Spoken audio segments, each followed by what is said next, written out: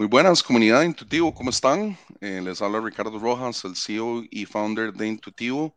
Hoy estamos en una tarde lluviosa de sábado, 5 de la tarde, hora de Costa Rica, y 6 p.m., hora de Colombia y Perú. Tenemos una invitada especial, muy especial. Fue compañera mía del máster de IEBS, de Product Management, Elba Sindoni. Ella es una lead designer, product designer, que ha estado en varias startups. Y de Elba, a mí me da muchísimo gusto de que estés en este podcast de Intuitivo Talks con nosotros, de Intuitivo, y me da muchísimo gusto y más bien si te puedes presentar un poquito de vos, tu trayectoria y contarnos un poco de lo que has hecho en los últimos años. La comunidad le gustaría saber un poco más de vos. Claro que sí. Primero que todo, pues bueno, muchas gracias por la invitación. Qué bueno volver otra vez a encontrarnos en este mundo digital. Tal como mencionó Ricardo, me desempeño como Lead Pro Designer, o ese es mi rol, el que he venido desarrollando durante este tiempo.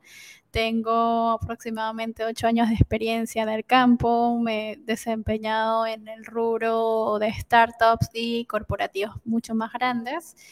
Y ahora actualmente estoy en un rol de Product Designer Specialist, que tiene un rol similar al de líder, pero en el mundo corporativo quizás está enfocado más a proyectos o líneas de negocio dentro de productos mucho más grandes para corporativos.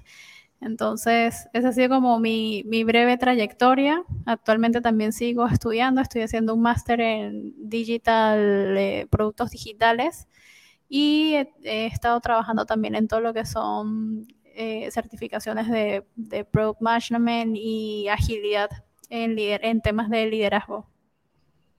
Buenísimo, Elba. Vos sos como yo, que nunca deja de aprender y sigue sacando certificaciones Sí.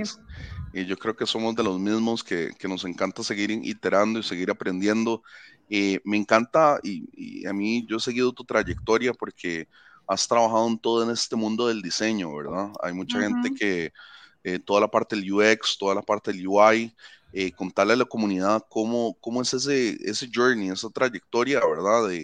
De embarcarse en este journey del UX, del UI, de prototipar, de diseñar, que tiene su lado creativo, pero también tiene también su lado de, como vos decís, de liderazgo y cómo liderar esos equipos de product design para poder prototipar y tener todo ese enfoque al usuario, para darle exactamente en el punto a lo que la gente le gusta o lo que el usuario le gusta para poder lanzar productos que realmente tengan adopción, ¿verdad? Sí. Entonces, por ahí va Pues mira, el camino diría que es largo, no es un camino fácil, es un camino que está como lleno de muchas fases, sobre todo si estás empezando. Es común que las personas que vengan del rubro de diseño gráfico empiecen a hacer como una transformación en su carrera. Yo vengo del diseño gráfico, pero nunca trabajé de diseño gráfico, porque inicialmente cuando salí de la universidad trabajé en una consultoría de TI, y ahí fue donde descubrí el mundo de tecnología, y fue como entender y ver oportunidades entre cómo convergía el diseño y la tecnología. Y desde ese momento fue como muy autodidacta el proceso de aprender para ver cómo yo podía ser parte de ese mundo, ¿no? Cómo podía tener wow. una participación activa y poder generar propuestas, o que mi trabajo contribuyera al trabajo tecnológico que se desarrollaba para ese entonces. Entonces, en ese sentido, diría que sí, que el camino es muy largo y que tiene muchas aristas, ¿no? No es un camino lineal, es un camino que depende mucho de cuáles son tus habilidades y cuál es tu proyección en el tiempo y a nivel profesional, o sea, dónde te ves de aquí a un tiempo determinado. En mi caso, yo me veo, o sea, creo que tengo una carrera que está evolucionando más hacia algo de producto y hacia allá es donde me interesa estar, ¿no? Me parece que el diseño es una gran oportunidad para entender y ver el potencial de cómo ciertas habilidades pueden darte insights importantes del negocio, de los usuarios y cómo puedes transformar eso en una oportunidad, ¿no? Yo creo que entendiendo eso hay muchas oportunidades para poder seguir escalando más hacia roles quizás un poco más no de liderazgo, o sea, como de altos niveles, pero en mi caso me interesa mucho la parte de producto, ¿no? Sí, en la parte de product management, sí. Sí, ese No, es y yo como mi conozco un foco. montón, y yo conozco un montón de product managers, ¿verdad? De Ujú. que han empezado, digamos, sus carreras siendo UXers, ¿verdad? Siendo, empezando la parte de diseño y entienden muy bien lo que piensan los usuarios, entienden muy bien el negocio, hacen encuestas, hablan mucho con el usuario, hacen mucho research o UX research y hacen todo eso y empiezan toda su carrera primero, todo ese journey y después llegan a ser grandes product managers, ¿verdad? Sí, es que a mí me parece que eso es esencial, o sea, entender las formas en cómo tú puedes involucrarte realmente a profundidad Claro. con tu usuario o tu segmento para que realmente puedas construir un producto que resuelva cosas, ¿no? O como decimos mucho en tecnología, que aporte valor, pero realmente cuál es ese aportar valor, no solamente es de plata, o Ujú, sea, entendemos que el negocio tiene que sobrevivir, pero mucho de cómo el negocio genera plata es a través de los usuarios. O sea, sin los usuarios no tenemos nada. Entonces es como un ciclo donde si realmente haces algo importante para los usuarios te van a dar todo y por lo tanto tu negocio va a tener crecimiento. Entonces, para mí una evolución natural de los diseñadores de producto va hacia niveles más de producto per se, son personas que ya están ujú. participando en toma de decisiones que son de repente trascendentales para el mismo producto, para el negocio, para aperturas de líneas de negocio. Y es muy chévere porque son personas que entienden bien y conocen toda esa parte de discovery y saben lo relevante que es la participación activa del usuario en esas decisiones finales. Totalmente de acuerdo. Y a mí me encanta todo este tema, Elba, porque yo, bueno, yo soy product manager también Claro.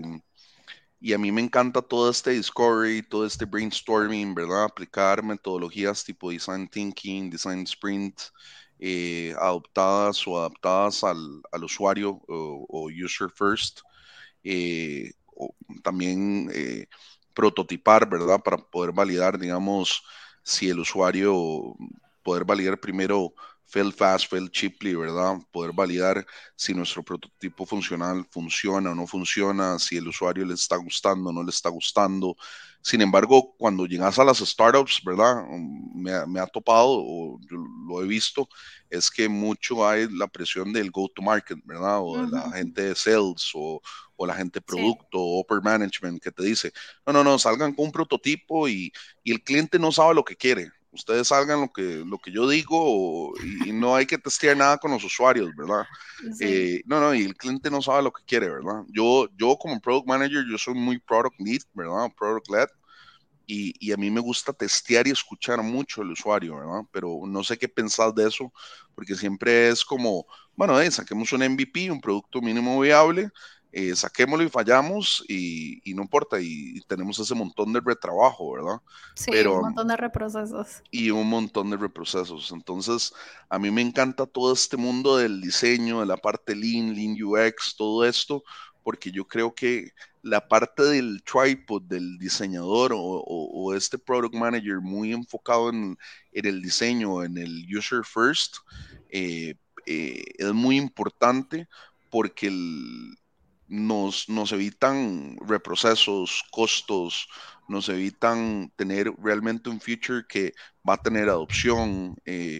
y yo creo mucho en eso, ¿verdad? Y a veces las empresas por apurarse, ¿verdad? Y por sacar algo pronto, que no tiene ni siquiera cara de un MVP, un producto mínimo viable, sino tiene cara de un POC, ¿verdad?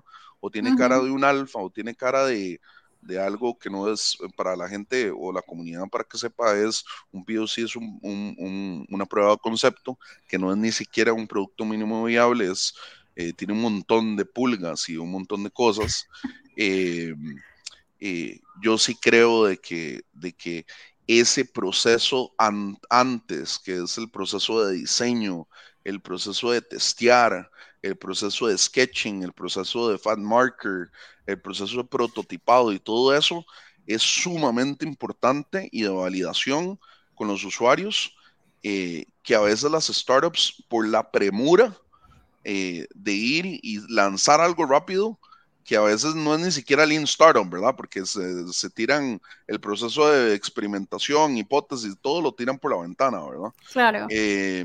Entonces mi pregunta a lo que voy y a la pregunta que voy es, ¿qué pensás de eso, verdad? Porque a veces el diseñador en las startups o el product designer termina siendo un diseñador de Figma, ¿verdad? Como una maquila, Sí. ¿verdad?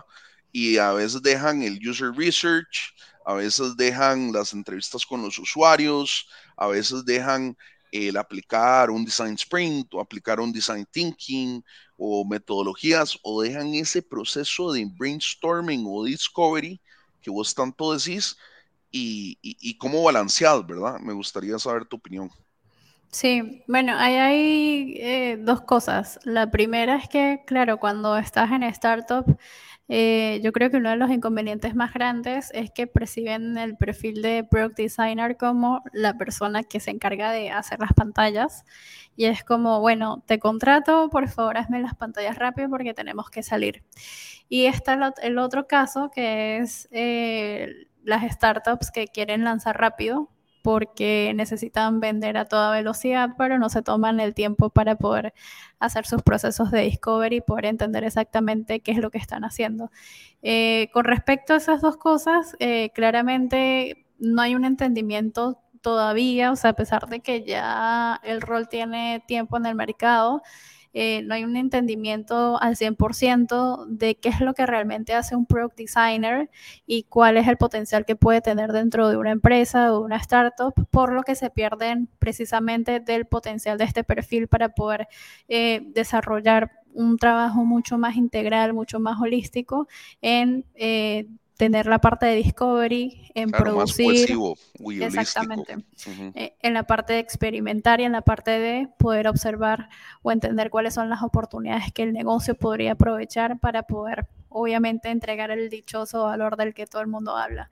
Y luego tenemos la parte de las startups, que como dices, ¿no? Con el afán de vender rápido, tiran por la borda como que todos los procesos ágiles y es como que solamente nos enfocamos en construir y sacar para sacar el famoso MVP. Y yo creo que estamos en una fase, o no en una fase, estamos en una época donde el usuario está mucho más entrenado, está mucho más exigente y me parece que ya los MVPs deberían transformarse de hecho en MVPs, que son productos que la gente pueda amar desde un principio, porque entonces te pierdes de un montón de cosas de entrada al mercado que te va a costar de repente mejorar después, ¿no? Porque siempre se va a generar mucha deuda técnica al principio y más en startups, porque son menos manos, el equipo es mucho más chico y se enfocan como en cosas mucho más pequeñas.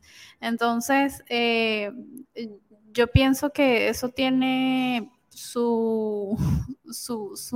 como, ¿cómo es? O sea,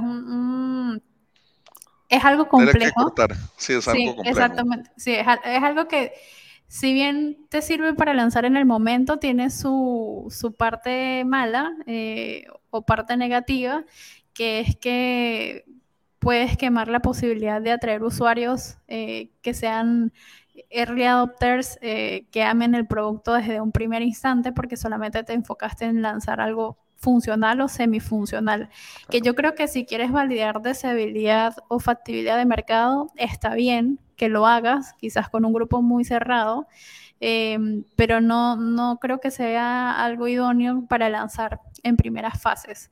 O sea, yo creo que en primeras fases deberíamos pensar ya en productos o sea, productos con que la gente se pueda casar en un inicio o con los que pueda generar un compromiso porque el producto funciona tan bien, que eso es algo básico, que funcione 100% y que genere una experiencia que realmente genere sentimientos positivos. Entonces, cuando ya tienes esas dos cosas, tienes un producto que posiblemente la gente pueda adoptar fácilmente y que traiga el efecto dominó de poder traer otras personas por efectos de recomendación y sea un crecimiento mucho más orgánico. Entonces, como te digo, eso es un arma de doble filo. Lanzar productos así por lanzar. Yo creo que en épocas pasadas, o sea, en años anteriores, era algo que podía funcionar porque el usuario no era tan exigente. O sea, el usuario de repente si veía que claro, algo funcionaba a medias o no se veía tan bien, es como que, ah, bueno, está bien, no hay problema. Pero ahora es como que somos muy críticos de la experiencia, somos muy críticos de la parte visual. De repente montones. también si luce mal, es como que condicionamos un mal aspecto del visual a que el producto no funciona adecuadamente. Entonces, imagina un equipo que se centró solamente en la parte funcional y que funcionara al 100% cuando tiene una interfaz de usuario que es mediocre, que no luce bien, que no cumple con mejores prácticas. Ya por ahí el usuario desde su percepción es como el producto no luce tan bueno o no es tan bueno como parece, solamente por la parte de la interfaz de usuario. Y ese es un aspecto cognitivo que muchas veces las personas o los jefes de startup no toman en cuenta, como la psicología de producto detrás o del lado del consumidor, que somos muy visuales Totalmente. y es como todo, ¿no? Si vemos algo que Y luce pasa, lindo, por defecto es como lo quiero y funciona, me encanta. y pasa, digamos, ahora vos ves, no sé, pongamos un ejemplo, vos ves threads ahora todo el mundo Ajá, está hablando de threads, uy, sí. qué linda interfaz, más bonita que Twitter, bla, bla, Ujú, todo lo demás, ¿verdad? Y vos diste en el clavo, ¿verdad? Ahora ya no es un MVP, ahora es claro. un mínimo producto amado, ¿verdad? Es qué puedo lanzar que también tenga adopción y atracción sobre los usuarios finales, ¿verdad? No es ni siquiera early adopters, o sea, sobre los usuarios finales que tenga. Y también algo que se olvidan las empresas es, yo puedo lanzar, pero dependiendo del tipo de producto que estoy lanzando, puede ser un MVP, pero tengo que lanzar lo que es, esto es un beta, esto es un alfa, Claro, tiene un limited release o tiene un general release. Si esto no está bien a nivel de interfase, no puedo lanzarlo un general release porque se va a ver feo, ¿verdad? Se va a ver horrible y lo que dices es que va a tener un impacto cuando los usuarios lo vean y digan, mira, qué feo se ve esto. Y a claro. lo que voy yo es, pucha, ¿qué es lo que pasa? Que cuando no hay una cohesión holística e integral y por estar lanzando estos POCs y estos MVPs y todo dentro de una startup y una plataforma, digamos, por ejemplo, pongámosle una plataforma SaaS, es que ya empieza a verse como una plataforma que no tiene cohesión, Ujú, y se empieza a ver como un Frankenstein, ¿verdad? Eh, y, exactamente. y- y es tanto la deuda técnica que tiene y es tanta la deuda técnica que tiene esta plataforma y esta startup que hacerla cohesiva, hacerla bonita, prácticamente hay que botarla desde cero, ¿verdad? O hacerla desde cero, ¿verdad? Sí. Entonces, es difícil, ¿verdad? Yo creo que las startups tienen que balancear el lanzar rápido, oportunidades de mercado, vender y todo, pero sin dejar de lado ese punto de lancemos algo que la gente le guste, que la gente le atraiga, que tenga adopción, que el customer tenga buen feedback, que sea ese producto mínimo amado, porque estamos dejando toda la parte del product design o ese valor que vos decís. Yo siento de mis experiencias pasadas en varias startups, las estamos dejando al lado, ¿verdad? Sí. Y eso es muy peligroso porque no vas a crecer como startups. Te pongo un ejemplo. Hay startups, ahora con todas las startups ahora de inteligencia artificial, vos te metes en las miles de opciones de startups, no sé, de generación de o herramientas de contenido y la que tenga la mejor interfaz de usuario es la que vas a escoger. Y la que tenga menos, la interfaz de usuario mucho menos complicada, la que tenga la interfaz de usuario mucho más fea, horrible, esa la desechas en segundos. Sí, sí, es así. Igual, como te digo, a veces se toma como la parte de interfaz de usuario como un complemento, como un adorno o como algo que se puede dejar para después. Y yo siento que realmente te pierdes el chance de poder entregar un producto que valga la pena. O sea, claramente el producto va a valer la pena, pero Claro, que sea 360 en cuanto a lo que tú le quieres entregar al usuario. Claramente nos enfocamos de repente en la parte técnica, pero es que la parte técnica es como 100% básica para el usuario. O sea, el usuario está esperando que lo que está usando funcione el 100% bien.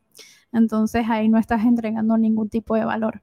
Y por segundo, pues la gente espera que usar algo que sea bello, ¿no? Suena quizás muy superficial, pero es sea bello parte y simple, de, a veces se sí, nos olvida que simple. sea bello y simple, exacto. Como parte de la experiencia es algo que también es fundamental porque mucho se piensa de repente que lo que no luce tan bien es porque no funciona bien o porque es feo, porque no es tan genial.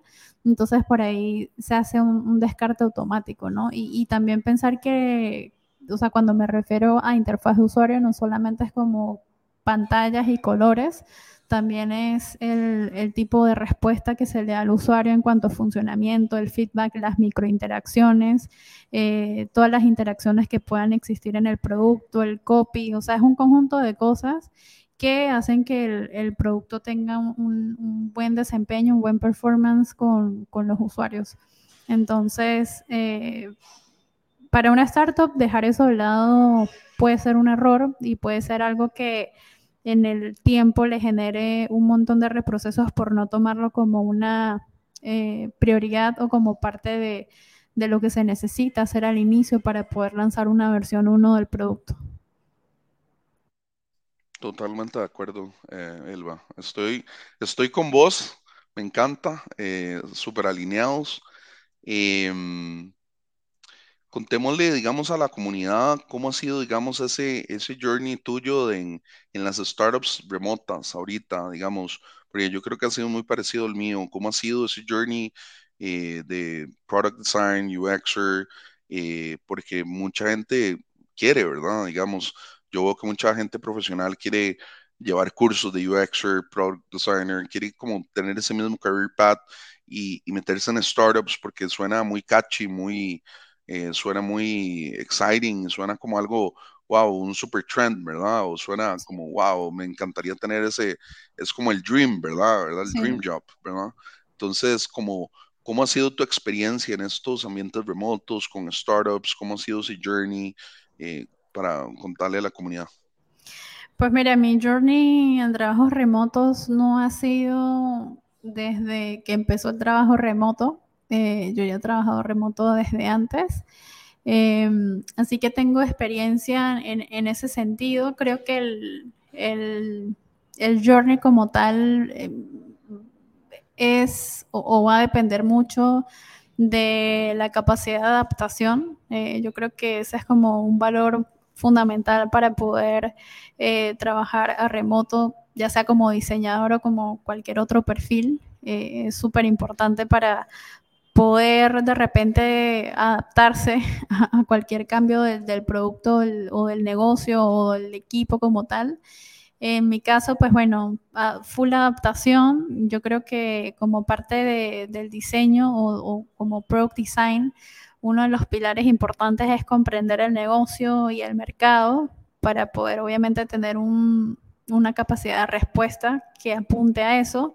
También la participación activa, yo creo que es fundamental para obviamente hacerte escuchar, para poder entender, para poder preguntar, para poder cuestionar el por qué se está haciendo lo que se está haciendo. Eh, Ese sería como, bueno, no, estoy nombrando más bien características, no es como un journey como tal. Eh, No, pero es válido, válido. Sí, este, y no sé, o sea, como journey no sé qué podría mencionar, porque como te digo, o sea, para mí es como algo muy orgánico, muy natural.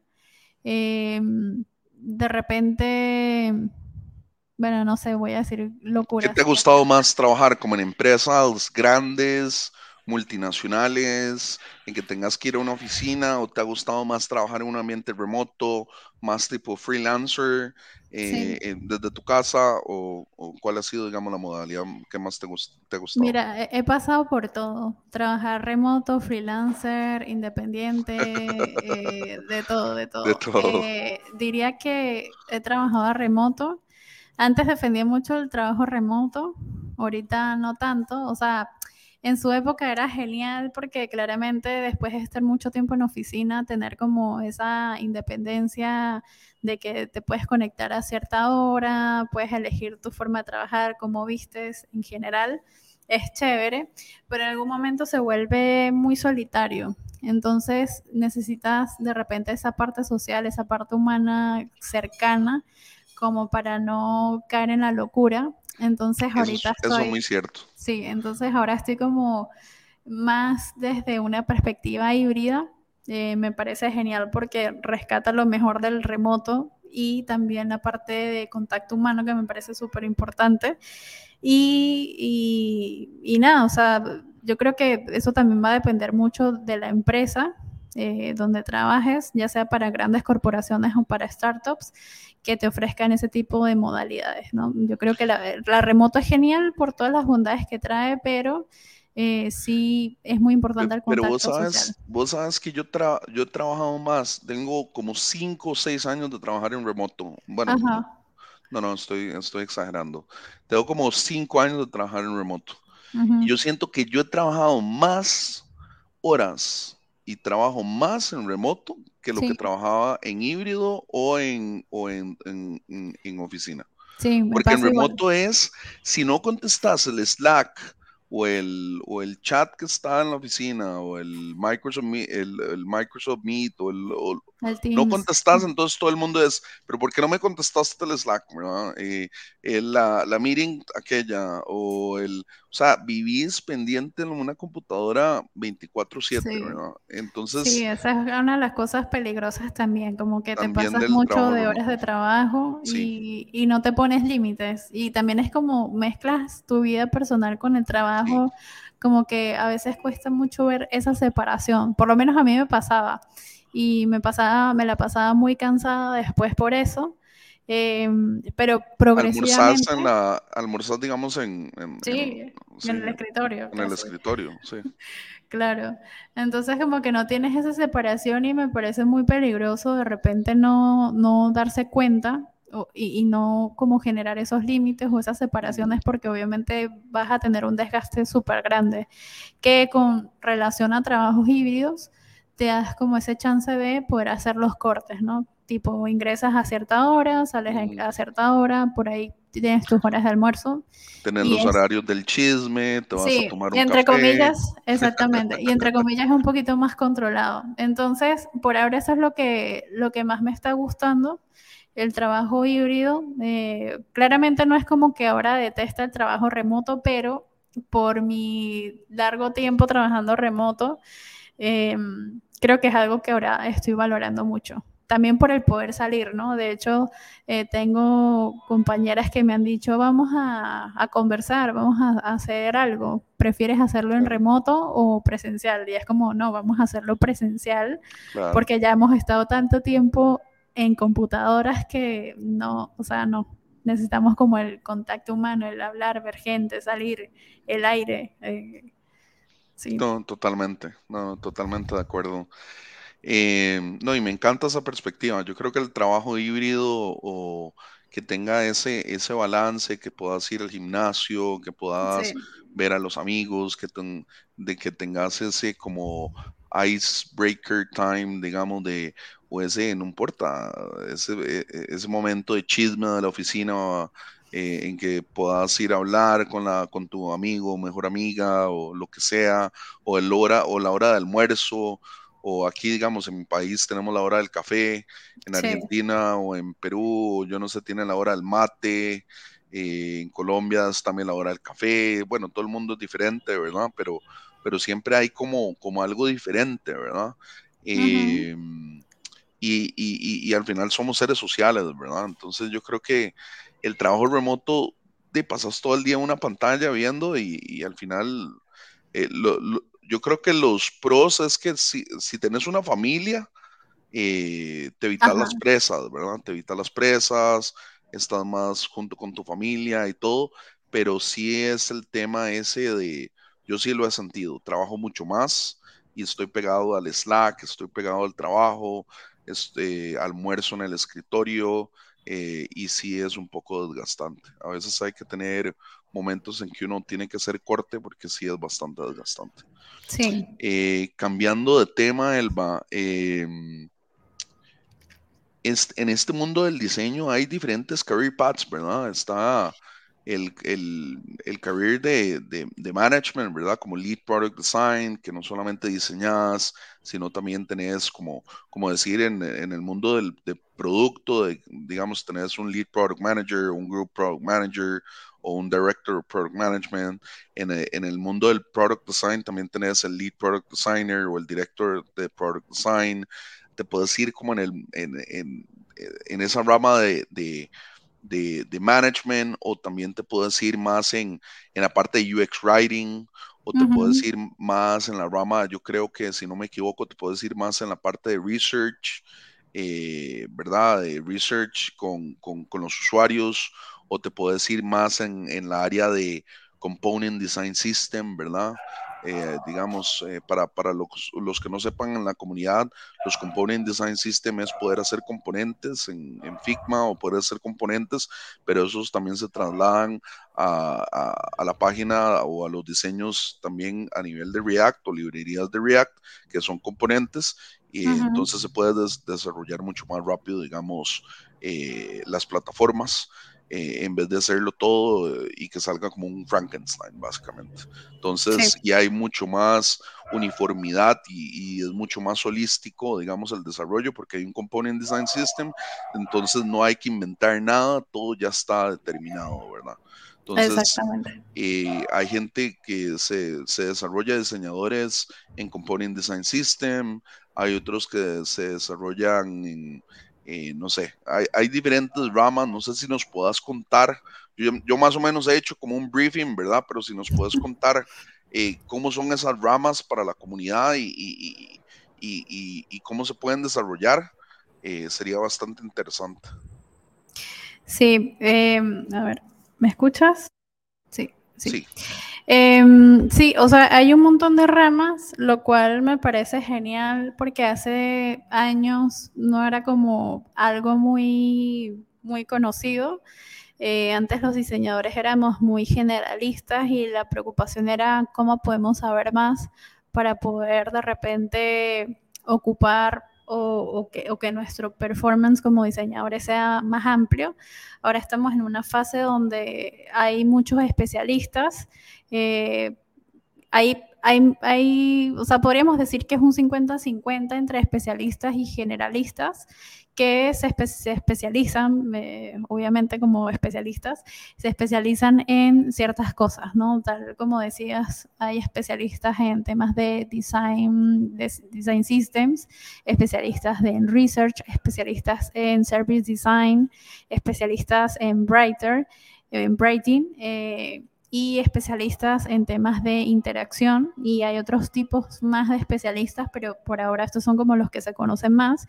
Y luego tenemos a los claro. generalistas que podrían llamarse, no sé, UX, UI designers, que claramente tienen que ver como esta parte un poco más integrada de la experiencia de usuario con el diseño de interfaces. Y luego tenemos a los UX designers y los UI designers y los research. O sea, si te pones a ver, hay como que un montón de perfiles. Eh, Qué increíble, cómo ha evolucionado, ¿verdad? sí, sí, sí, Pues yo me lo acuerdo cual es cuando yo empecé genial. joven, el diseño era un diseñador gráfico, ¿verdad? Sí, O el diseñador en exactamente. Flash, O el diseñador web, porque o antes el era diseñador web, sí. como el diseñador web que hace de todo.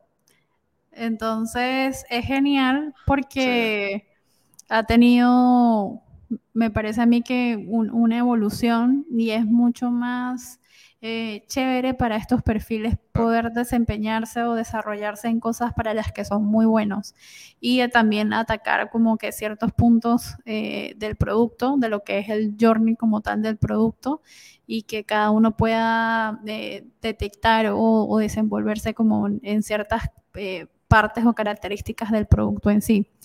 Entonces, sí, o sea, absolutamente es sí les como la da, mejor evolución que ha pasado a nivel de diseño. sí les da mucho más enfoque, mayor especialización, enfoque, los vuelve más productivos. Ujú. eh, yo creo que es lo mejor que le ha pasado en la parte del diseño. Eh, y ahora mi pregunta es, ¿cómo una herramienta como Figma ha venido a revolucionar la parte del diseño? ¿Vos qué pensás? Mira, Figma es como la herramienta, o sea, la herramienta sí en todo su esplendor, esplendor, y sí, claramente ha venido a revolucionar la forma en cómo se presentan los diseños, en cómo se hacen los diseños, en cómo se experimenta y en cómo los desarrolladores se involucran con estos elementos, estas piezas Claro. para tangibilizar el diseño. Entonces, yo creo que es la herramienta ahora más importante en el mercado. De hecho, me enteré hace poco que Adobe XD, que era una herramienta que salió primero no, mentiras, salió a la par de Figma, Ujú. pero tenía mucha más trayectoria en ese momento cuando ellos salieron. Eh, ya como que le van a dar de baja, porque claramente Figma se comió el mercado de una forma muy. O antes estaba en Vision también, Sí, pero jamás. Antes estaba en Vision y eso era una época donde la gente hacía las pantallas en Illustrator o en Ajá, en Photoshop, Illustrator o lo Photoshop. cual era fatal porque claramente son programas que pesan muchísimo. Entonces, imagínate exportar ese montón de pantallas y subirlas a InVision o a Marvel, que en ese caso también está Marvel muy de moda, era fatal, ¿no? Porque cuando generabas, no sé, 20, 30 pantallas de un flujo, que generalmente es el promedio, era súper pesado y casi que ni podía cerrar el programa porque no se, o sea, es que no se podía. Yo te voy a decir una cosa, yo amo Figma. O sea, como Sí, Product Manager, amo Figma, amo FigJam, hago los flujos ahí en el mismo FigJam, que ay, el qué FigJam es maravilloso. muy parecido a un Miro o un Sí, Whimsical. Hago los flujos ahí en el mismo FigJam, y todo, digamos, comento todo dentro, digamos, tenemos un prototipo, hago los comments dentro del mismo prototipo, o sea, bajo los screenshots, los exporto, o sea, para mí Figma es Figma es una lo más. belleza, es como, Sí. l- está el Excel, está Figma, está, bueno, ahora ChatGPT. Está, para mí Figma en el mundo del diseño es increíble. eh, Buenísimo. Sí, yo creo que Figma, si habláramos de experiencia de usuario, Figma es el producto que entendió cómo se colabora en tecnología y cómo se hace esa convergencia entre lo que se Claro. está haciendo para producto y cómo todas las partes necesitan participar para que eso salga adelante. Entonces yo creo que por eso fue que agarró tanto poder, porque No, no, ellos entendieron esa forma de co-creación digital y remota. correcto. Y entendieron, o sea, entendieron, está Miro, está Mural, pero también son o sea, herramientas de colaboración. Pero Figma entendió cómo hacer una herramienta de colaboración para diseño y prototipar de una manera sencilla, Sí. simple, que le sirviera al usuario. O sea, y lo entendieron, por ejemplo, cualquiera se mete en Figma y empieza sin mucho entrenamiento, empieza a tocar los botones, empieza a hacer, scrollear y hacer surfing en Figma, ya entiende el producto. Es que eso es lo realmente poderoso de Figma, ¿verdad? Es increíble esta herramienta de Figma. Ojalá que ahora que lo compró Adobe no la arruinen, ¿verdad? Pero bueno, Ahí fingers crossed.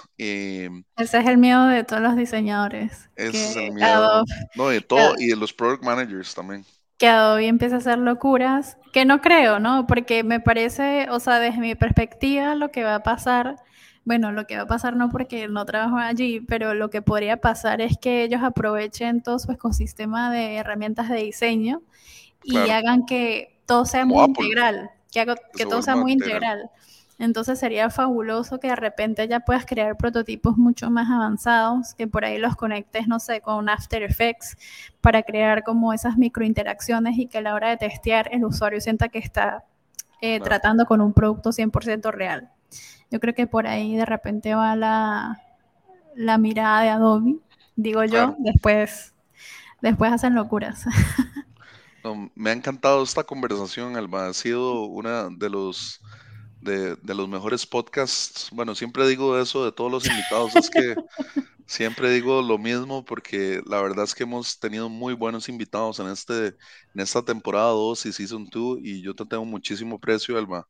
Yo Yo creo que igual. sos una persona sumamente brillante. Eh, te hago la siguiente pregunta.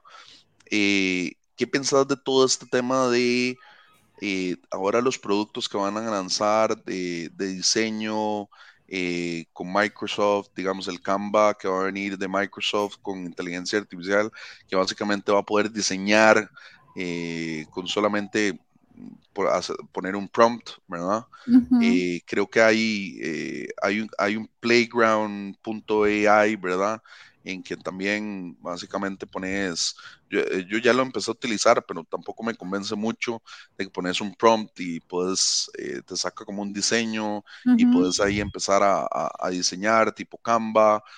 ¿Cómo es, digamos, toda la parte o el futuro del diseño, digamos, ahora con todas estas herramientas de inteligencia artificial? Yo las veo más bien como un complemento que van a ayudar a los diseñadores a más bien a crecer el nivel, ¿verdad?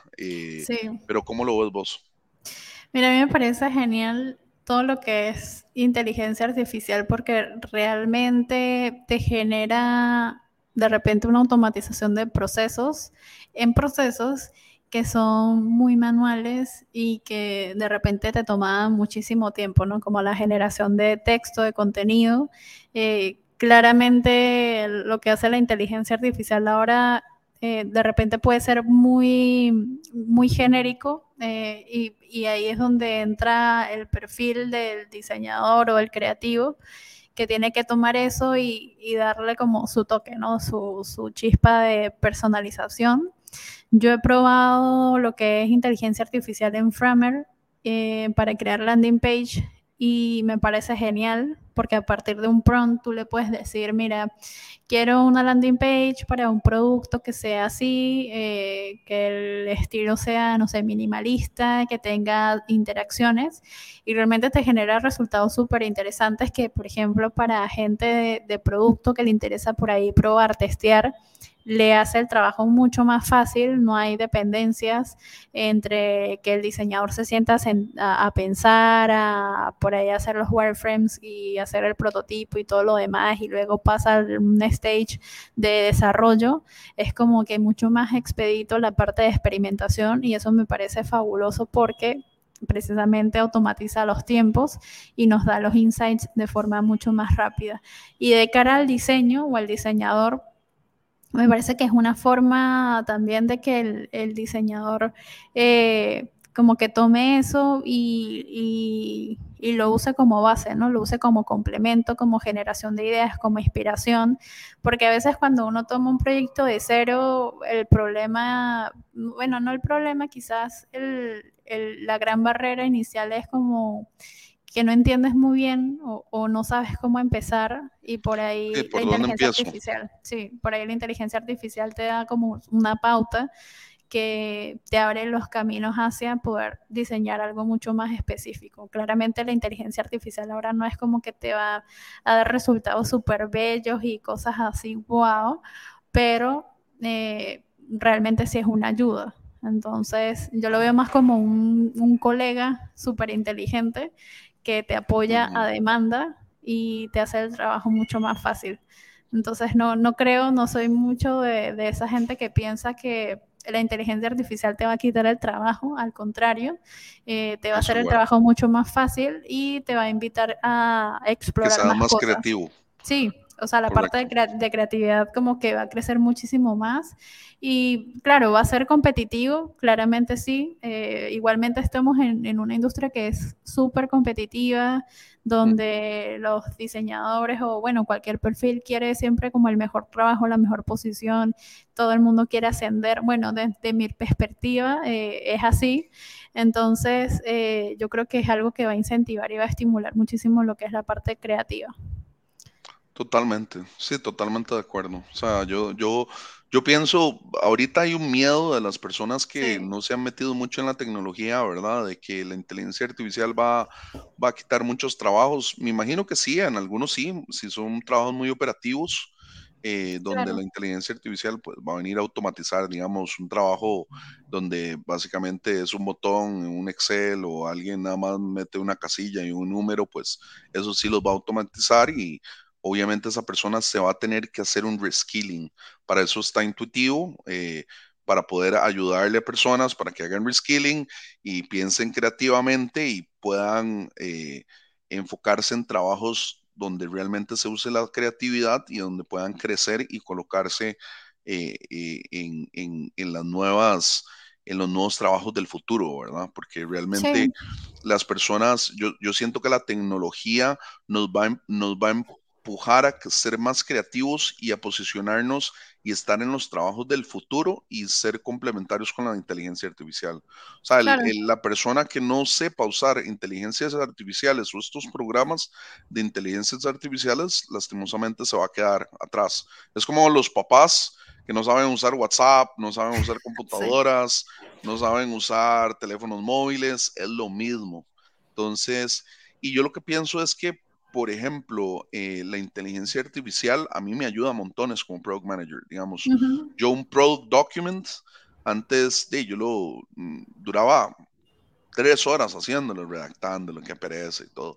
Ahora yo lo redacto, queda más o menos, lo paso por ChatGTP, me lo tira, lo vuelvo a redactar, le pongo ciertos prompts, todo, y dura 1 hora. En vez, antes duraba 3 horas, dura 1 hora.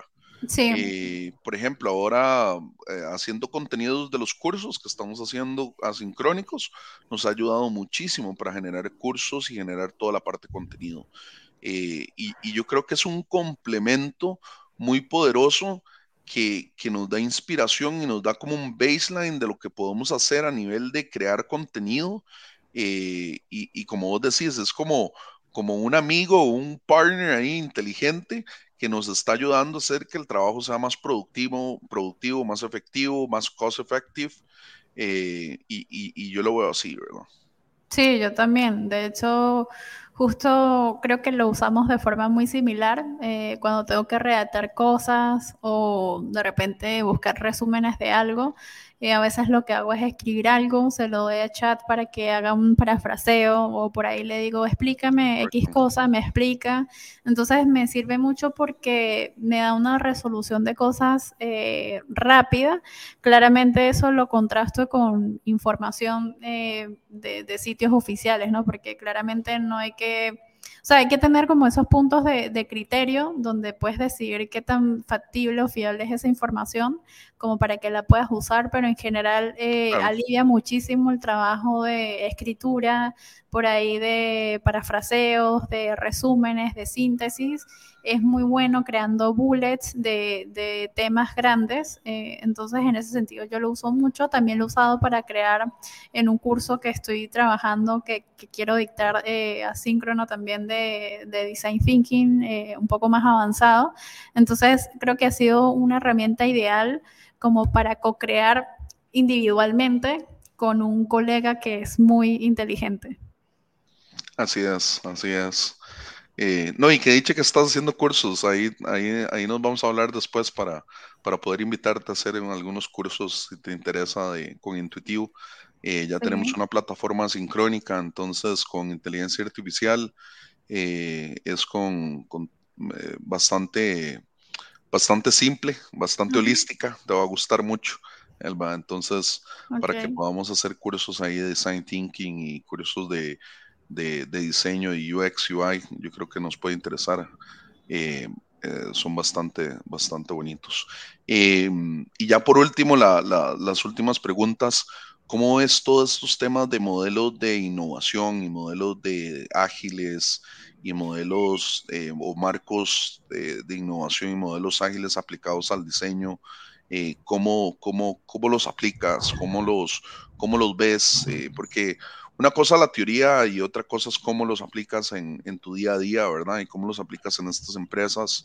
Eh, Obviamente, yo, por ejemplo, soy certificado Scrum Master, soy certificado Ujú. Agile, he aprendido Lean Startup, he aprendido, eh, obviamente, Design Sprint, todo esto, pero obviamente cuando llegas al día a día es coger un poquito de todo, ¿verdad? Y coger, digamos, dependiendo de cómo sea el ambiente, la startup o cómo Sí. sea, digamos, vas cogiendo como un poquito de cada framework o un poquito de cada marco. No todo el mundo hace, hay algunas empresas que usan un Kanban, hay algunas empresas que usan Scrum muy al detalle, hay empresas que usan, hay unas empresas que usan puro brainstorming, hay empresas que usan muy apegado, digamos, usan Safe. Ujú. Hay empresas que usan, por ejemplo, Safe con Design Thinking y usan el Design Thinking muy apegado, ¿verdad? Eh, ¿Cómo, digamos, con todo esto, cómo ha sido tu experiencia y qué has aprendido, digamos, para utilizar todos estos frameworks para que sean aplicados en el día a día y cómo te han ayudado? Sí, yo creo que tal como dices y tal como ha sido tu experiencia, pues yo también me he certificado en un montón de cosas, he aprendido un montón de cosas, sobre todo de leadership y agile y todo lo demás, que bueno, de hecho eso fue que sí, esta semana y la semana pasada donde obtuve mis certificaciones y fue genial Ujú. porque como que te da una perspectiva diferente y un poco más abierta de cómo podrías de repente generar cambios en la organización o en la forma como se trabaja. Yo parto de la idea en que uno puede agarrar cualquier marco de trabajo y lo puede destrozar y puede crear su propio marco de trabajo basado en ciertos principios. Hay Ujú. empresas o hay de repente perfiles o profesionales que son como muy estrictos en que todo se debe cumplir como dice la receta, paso por paso, Ujú. Ujú. sin saltar ninguna etapa, pero yo creo que eso es muy relativo. Yo creo que estos marcos se enseñan como para que los puedas tomar y los puedas adaptar según la necesidad de la organización y de las personas y de las capacidades que tienes en tu equipo. Yo creo que la efectividad y la agilidad, o sea, la agilidad básicamente es la capacidad de adaptarse para hacer menos con más y poder producir la mayor cantidad de valor posible a la organización y en Me eso pues encanta. está en nosotros como cómo podemos adaptar de repente las mejores prácticas o las mejores formas de trabajo según el performance de nuestro propio equipo, ¿no? Entonces, tener la capacidad creativa de poder crear procesos desde cero, yo creo que es algo muy interesante, es algo muy chévere. No todas las personas como que están abiertas a hacerlo, porque prefieren de repente basarse en modelos ya existentes. Yo creo que no hay que tomarse todo Sí, como by the dice book, la, por el libro. Ujú. sí, porque nada está tallado en piedra, entonces creo que hay que tener esa capacidad y desde mi perfil, desde mi desarrollo, es algo que hago y es algo a lo que defiendo mucho, ¿no? O sea, no hay nada escrito en piedra, puedes agarrar el diseño, incluso pensando en diseño, puedes agarrar lo mismo en diseño, deformarlo y adaptarlo y crear tus propios assets de trabajo. Creo que lo mismo pasa en temas de agilidad, en temas de management. Puedes agarrar cualquier cosa y crear tus propios insumos para poder trabajar efectivamente con las personas de tu equipo y poder entregar el valor que te pide la organización. Definitivamente tener un agile mindset y tener Sí, tal cual. tal Sí, cual. y el famoso Management 3.0, que claramente apunta al crecimiento de equipos, yo creo que es súper importante. Oh, No hacer buenísimo. micro management, sino No, dejar que la gente haga su chamba tranquilamente Bueno, autonomía. uno de los valores es de que los Sí, equipos se vuelvan autogestionados, ¿verdad? Que se exactamente. vuelvan autodidactas, autogestionados, porque realmente uno de los valores es que fallamos todos en conjunto o ganamos todos, ¿verdad? El tema es que en las viejas metodologías tipo Waterfall era el project manager volando látigo, ¿verdad? Y haga Sí, lo que usted, haga lo que yo digo, ¿verdad? Porque yo soy el project manager, ¿verdad? Pero no, o sea, las metodologías ágiles van más, iteremos, tengamos, todos tenemos una voz, todos aportamos. Es mucho más team oriented, ¿verdad? sí, Pero es sí, como una parte, como una visión mucho más comunitaria, donde más todos tienen comunitaria, una voz correcto, y voto, y el sentido de responsabilidad y compromiso se vuelve mucho correcto, más grande, porque claramente hay mucha más autonomía por parte de la gente, ¿no? Entonces, cuando hay más autonomía, por sentido, la gente va a tener un sentido de responsabilidad mucho más grande. Y ahí es donde correcto. se libera el potencial y las posibilidades en los equipos. Eso no quiere decir, digamos, que en las metodologías ágiles no haya un planning, está el Ah, no, planning, claro. ¿verdad? Está, digamos, está el retrospective, digamos, de que, Ujú. bueno, pero ¿por qué no cumplimos los estimados que habíamos dicho, ¿verdad? Pero sí hay un tema de, bueno, iteremos, llevemos, pero siempre es, el outcome final es un agile mindset, generemos valor, sobre todo ese tema es generar valor que a mí Claro. me encanta que como lo pusiste, me gustó mucho como lo parafraseaste ahí, Elma. Sí. Em, ya se nos acabó el tiempo de este increíble podcast que lo están viendo gente en Perú. Vos estás en la capital, ¿verdad, Elba? Sí, es en Lima. Estás en Lima. Lima, de las capitales de países más bonitos de toda América Latina. Yo creo que Perú, bueno, Perú con Cusco, Machu Ah, sí, Picchu, Cusco. Lima, y se come delicioso. Tiene la gastronomía. Yo creo que la gastronomía peruana es de las más deliciosas del planeta.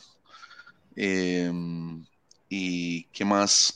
Yo creo que para poder finalizar este podcast es, ¿qué más sigue para Elba? Yo creo que es querer ser product manager, ¿verdad? Eso es como te querés tirar más en la parte product management Sí. y ese es como el next step. Yo creo que tenés todo ya, Elba.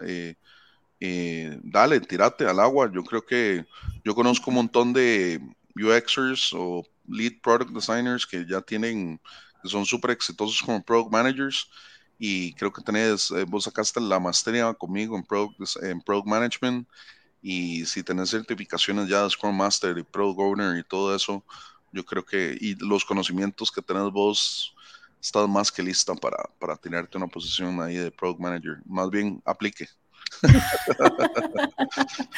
Sí, o sea, justamente ese es como mi next step. Yo ahora veo el diseño más como un enfoque. O sea, me encanta el Claro, diseño, me encantan las cosas bellas, me encanta el proceso que hay detrás del diseño, pero veo el diseño como algo más amplio. claro. Me interesa mucho más ahora la parte de producto como un todo. Entonces, para mí, como dices tú, uno de los siguientes pasos es de repente moverme a posiciones de ese tipo. Y bueno, eso es lo que estoy buscando ahora desarrollar más. Buenísimo, buenísimo. Lo que podamos apoyarte en Intuitivo, Claro que vamos a sí. tener bootcamps de Product Analytics, vamos a tener bootcamps de Product Management y también vamos a tener cursos asincrónicos también de los mismos temas. eh, y la idea es apoyarnos ahí como comunidad y todo lo que podamos apoyarte, Elba, aquí estamos. Perfecto. Muchas gracias. Más bien ha sido un increíble podcast. Elba, no sé si querés decirle algo más a la comunidad, pero yo creo que estamos. Sí, bueno, para los que son product designers, entender que esto es una carrera, no sé si decir a largo plazo, pero es algo que no se termina, que parte del crecimiento está en adherirse mucho a la parte de negocio, al mercado, trabajar mucho en equipo, enfocarse en sacar experiencias memorables, aprender mucho de las habilidades que tenemos y tener capacidad adaptiva para obviamente movernos con el negocio y con el mercado.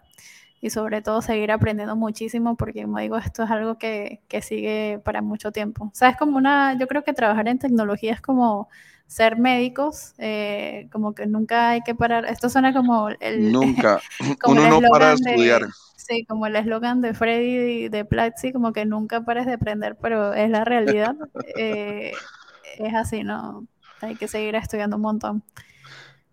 Bueno, yo estoy sacando, bueno, como mi bachelor en computer science, Qué chévere. pero bueno, ya si saco algo más, mi esposa me da el divorcio, ¿verdad? Pero sí, es algo increíble, pero digamos, ya es, uno no para, digamos, entre Exactamente. más certificaciones y más cosas uno pueda sacar, y es como esa hormiguita o ese hormigueo de que uno siente que se está quedando desactualizado, ¿verdad? O Sí, se está quedando atrás. Entonces uno dice en tecnología, mira, no, obviamente no se va a meter en todos los cursos porque tampoco uno es como un zombie, ¿verdad? O como un robot, pero sí uno sí, mira, me voy a meter en un curso de LES, de Scrum, o me voy a sí, meter en Safe, porque ahorita Safe es como lo que ahorita la industria se está moviendo, Safe. Uno ve como tendencias, ¿verdad? sí, Eh, exactamente. entonces, digamos, vos en el diseño ves, ok, ahorita la tendencia en el diseño es esto, entonces me voy a meter a sacar una certificación en esto porque me va a servir en mi puesto de trabajo. Claro, Digamos, ahorita los project managers tienen que tener una certificación en PMP, los Scrum Masters en Scrum Master. Entonces, ahí van teniendo ciertas certificaciones porque les van ayudando con su día a día, ¿verdad? Yo creo que por ahí, pero sí, esa es la idea, no desactualizarse y yo creo que en el mundo de la tecnología uno no para de aprender. Uno lo ve, exactamente. digamos, con los programadores. No sé, sale Python, después, no sé, va a salir otro lenguaje de programación y si no están, después está React.js, después está Node.js, después, no sé, sale otra variante y tienen que aprender, ¿verdad? Eh, o- Exactamente. Sí, ¿no? Y no todos son de repente certificaciones porque por ahí capaz parece que tecnología o trabajar en tecnología es muy caro y la verdad es que no. Pero sí tener como ese bichito de la curiosidad porque mientras Correcto. más aprendes tienes una oportunidad por delante frente a otras personas que de repente les interesa quedarse como una zona muy específica. Yo creo que aprender de temas varios, o sea, obviamente de temas varios me refiero a que seas de repente un tema que sea directo a tu carrera y otros complementarios, te puede dar ciertas ventajas y también perspectivas diferentes de cómo abordar los problemas, ¿no? Entonces, quizás no todas certificaciones, claramente si tienes la posibilidad, chévere, pero también las ganas del autoaprendizaje, de buscar, de por ahí conocer, leer un montón, te puede dar otros conocimientos que de repente impulsan mucho más tu carrera. Totalmente de acuerdo, Elba. Elba, Así que muchísimas gracias por este podcast. Ha sido increíble la experiencia. Comunidad, muchísimas gracias. Y nos estamos viendo en un próximo podcast de Intuitivo Talks. Gracias, Elba. Un fuerte abrazo. gracias, Ricardo. Un Bye. abracito. Chao.